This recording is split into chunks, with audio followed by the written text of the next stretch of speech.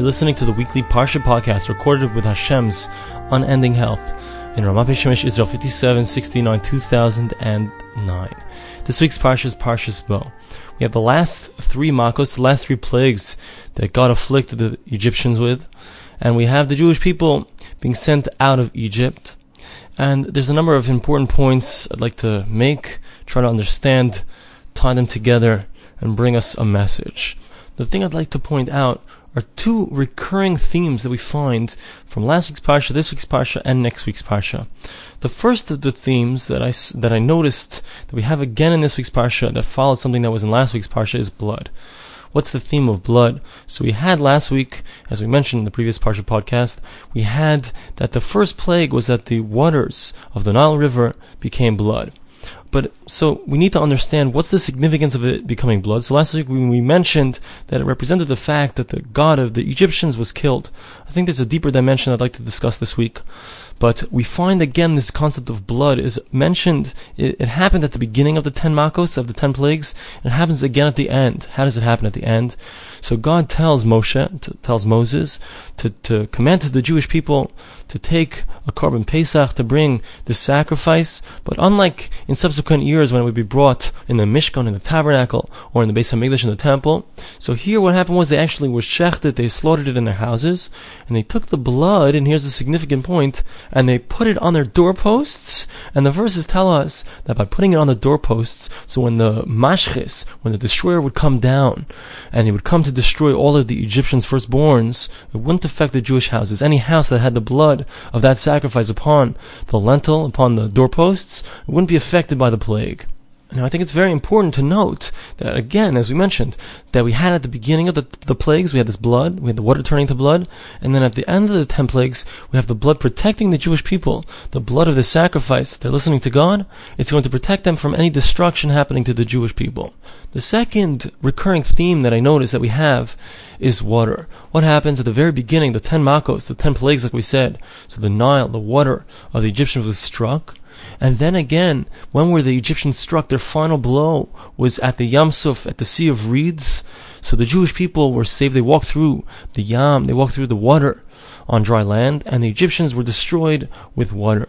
What's the significance that we see that it started and it ended with water? The third point that I'd like to make is that we see smack over here. We see something very interesting. The Torah is giving us the first commandment that the Jewish people have as a nation, as a full nation. The first commandment was that they should sanctify the new moon. Kiddush HaChodesh. Whenever you see, God says to Moshe, whenever you see the moon as it is like this, when it's a new moon, so the courts will convene, they'll declare, this is the first day of the month, and all of the festivals are going to be determined based on the declaration of the courts. What's considered the new moon? Because the festivals are always on the 15th day of the month. Pesach is on the 15th day of the month. Sukkot is on the 15th day of the month. So we need to know when the first day of the month is. Why is the Torah giving us this commandment? Why is God commanding this commandment right here? It doesn't seem to have so much relevance at this moment. Why is it happening here, just as the Jewish people are about to leave Egypt? What's the understanding of this? So recently, I was thinking a lot about this idea of the moon, because in December and January, so the new moons that came out in December and January, so I saw the science article that mentioned that they were the fullest and brightest moons since the mid-1990s, and until the next bright moons as we had them during this time, so they're not going to be for another 7 years until 2016. So I was interested in this because the moon, we find in a number of different places, the moon represents the Jewish people. The moon reflects the light of the sun, it has no light of its own, it reflects the light of the sun. The sun is the light of the spiritual. The Jewish people reflect that light. And we go in phases, we have ups and downs, just like the moon goes in phases, ups and downs. And when the moon is at its fullest, that's when we have our festivals. We have it in the middle of the month. Pesach, Passover is in the middle of the month. Tu B'Shvat is coming up, it's in the middle of the month. And we have Sukkot in the middle of the month. And we have Purim is in the middle of the month. All of these ideas represent the fact that at that time, that's when the spiritual power is the strongest. The Jewish people are at their fullest. And in any event, the Jewish people are represented by the moon. That's what we see. So as I'm reading this article, so mentioned something which struck me. I wanted to understand it. And that is that the moon affects all the tides. And because the moon was brighter, it was fuller, it was closer to the earth, so therefore the tides, the waves were actually higher and stronger because of the moon's proximity to the earth. The earth affects the tides. I was wondering, what's the understanding? Why is it that the tides are affected by the moon? What does that teach us? What does that represent? So subsequently, I saw something very interesting that the Ben Ish Chai writes. He was a great Kabbalist, and he writes that the concept of mayim, of water, is connected to the concept of moedim, of showing acquiescence, of showing admittance, admitting to God, thanking God. What's the understanding? So he points out that if you spell out the letters of mayim, the letters are mem, yud, mem. If you spell it out, you get mem. Mem mem. You get a yud, which is yud vav dalid, and you get a mem at the end, mem mem.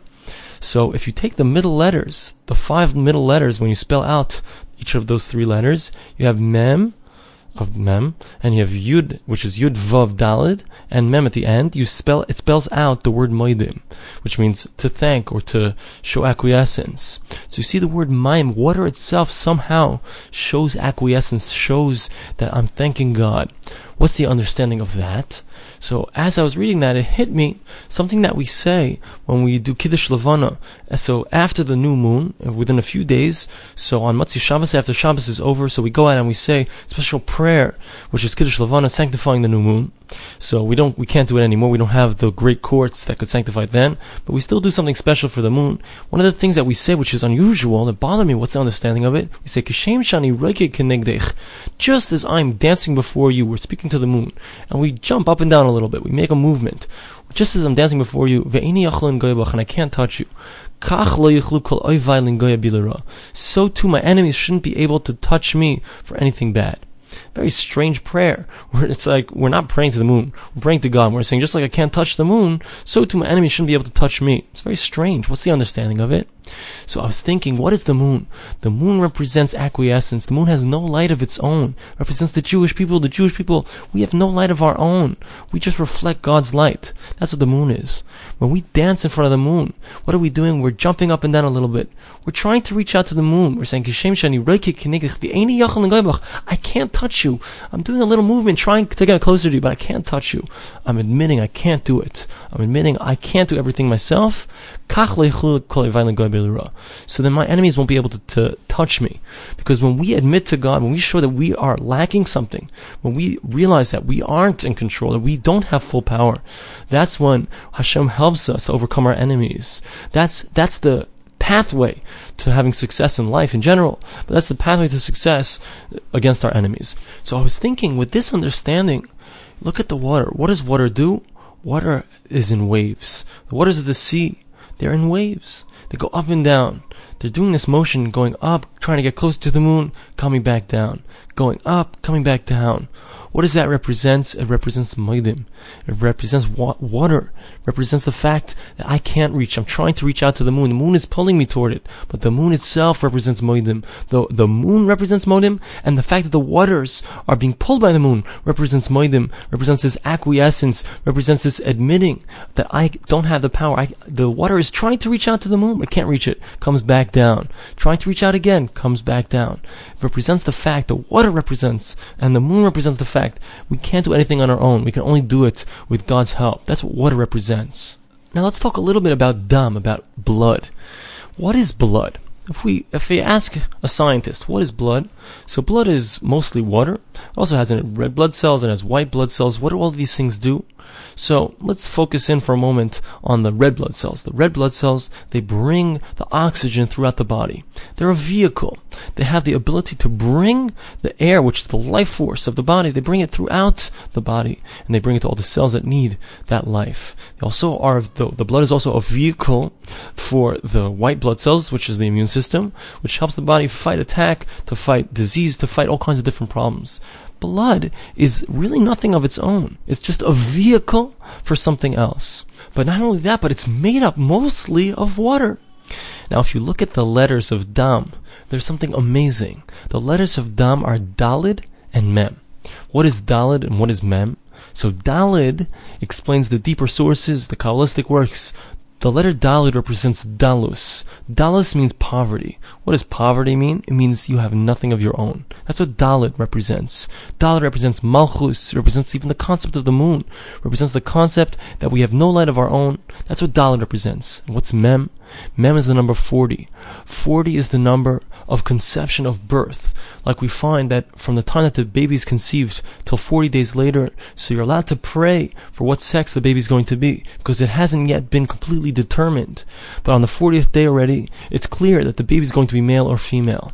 40 is the amount of years that the Jews were in the Midbar, in the wilderness. They were developing as a nation. It's the amount of time of birth. 40 is the number of sa'ah, certain measure in a mikvah, which represents rebirth. So now when we look at the letters of Dam, of blood, you have Dalus, which means you have nothing of your own, and you have Mem, which means birthing, which means the conception of. So you have Dam represents the conception, the realization that one has to make, that he has to make himself to be nothing, to make himself humble, to realize that he's nothing of his own.